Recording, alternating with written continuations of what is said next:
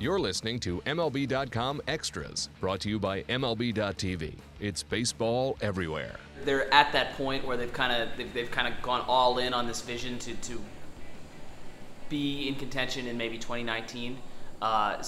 Instead of maybe being in limbo as they were at this point a year ago with aging veterans, high-priced guys like Tyson Ross, Andrew Cashner, James Shields. Now they've traded those guys. They've gone all in on the farm system, and some of those dividends will start to pay off this year. A guy like Manuel Margot in center field, he'll start to he'll get his first chance to make an impact. Hunter Renfroe, who's been a top prospect for a long time now, he'll get his first chance to make an impact. So there's really no more of the maybe aging veteran types who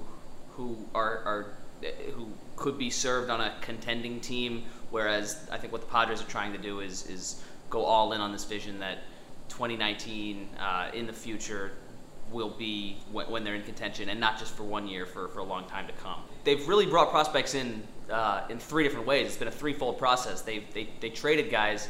They traded, I think it was 8 different players last year, 8 different guys who were all 28 years or older, or they were all kind of not necessarily going to be a piece of the next contending Padres team. So they dealt those guys, got a number of very good prospects in return. Anderson Espinoza, their top arm in the farm system, being one of them. A guy like Chris Paddock, who they got from Miami in the Fernando Rodney trade, being another one. But it wasn't just trades that they did. They spent a lot of money on the international market, and they had the most picks on day one of the draft. So they've used in the last year 3 different avenues to kind of cement the farm system. The farm system at this time a year ago, or at this time maybe a year and a half ago, wasn't all that great. Now I think a lot of people in the game think it's potentially a top 5 system and one of the deeper systems in the sport. Because of all those trades, they've handed the keys to guys like Hunter Renfroe in right field, Austin Hedges behind the plate. I think he's a guy to watch. If he can post league average for a catcher offensive numbers, he'll be an extremely valuable player, potentially even all-star caliber because of his defense. His arm is fantastic. His transfer, his pop time is elite, and he's pitchers just rave about throwing to him. So he's a guy I think that could really help this Padres roster in more ways than one, especially with a pitching staff that has so many question marks. Hunter Renfroe, we know about his power. We know what he's capable of doing when he puts the bat on the ball. The question is, can he kind of tone down the strikeouts and maybe take a few pitches? Pitchers aren't going to pitch to him. He's got too much power for them to throw the ball over the heart of the plate. If he can maybe develop a little bit better of an eye, specifically against breaking balls, I think he could be another guy to watch for. And then Manuel Margot, he might see some time in the minor leagues this season, but he's right now ranked, MLB.com has him ranked as the Padres' top prospect, and I wouldn't argue with that. He's a fun player to watch across the board. Defensively, he covers a ton of ground, and he hits pretty much exclusively line drives, and he can fly. When the Padres put this plan in place to revamp their farm system, the hitting is just further along than the pitching is. You've got guys offensively, Hunter Renfroe, Austin Hedges, Manuel Margot, who are arriving on the scene now, whereas pitching-wise, all their top prospects are single A. Maybe some of them might see time in double A this season. The Cal Quantrills, the Anderson Espinosas, Adrian Morejones, they're a little ways off. So essentially what the Padres have had to do is go all in on a number of different pitchers. They have right now, their rotation options, they have so many different pitching options right now that they're really just trying to narrow it down to 5 guys who they think will be the best options. They have no bona fide ace on their staff, that much is clear. But I think they're looking at guys like Jhoulys Chacin, Trevor Cahill. When they've had really good seasons, they've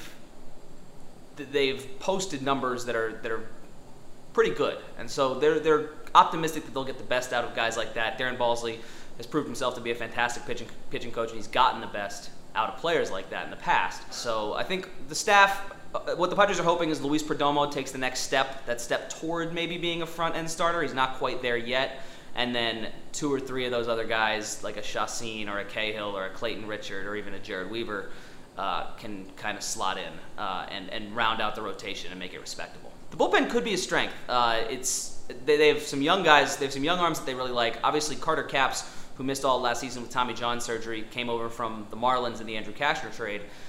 He's a guy worth watching just because his funky delivery is so it's so baffling to opposing hitters that you bring him in late in the game when a hitter's had 3 at-bats against a guy delivering the ball 6 feet out in front of the plate. He delivers the ball 8.5 feet out in front of the plate because of his hop step. In 2015 at least, he was practically unhittable.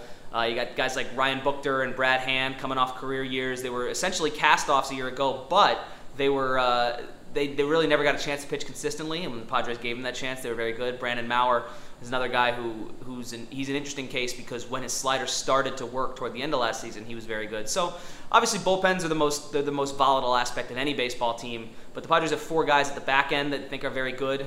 They also have some younger guys coming up. Phil Maton he's an option for the bullpen this year. Jose Torres. These are young guys that they think can help round out that bullpen and can be part of their bullpen in the future. So bullpens, yes, they're the most volatile part of any baseball team from year to year.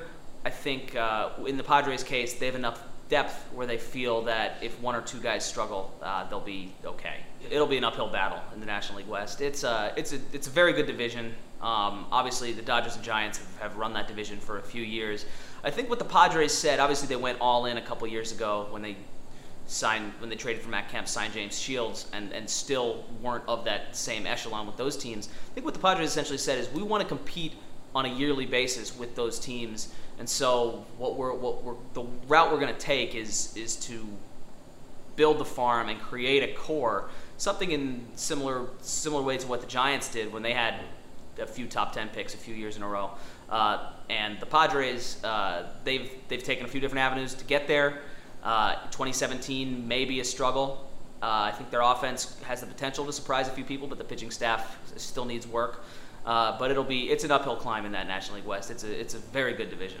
MLB.TV Premium, the #1 live streaming sports service, is celebrating 13 years. Watch every out-of-market regular season game live or on demand in true HD. Real-time highlights, live look-ins, pitch tracking widget, and more. MLB.TV Premium includes a free At-Bat 15 subscription. Watch live baseball on over 400 mobile and connected devices. Watch at home, in the office, or on the go, every night, on every device.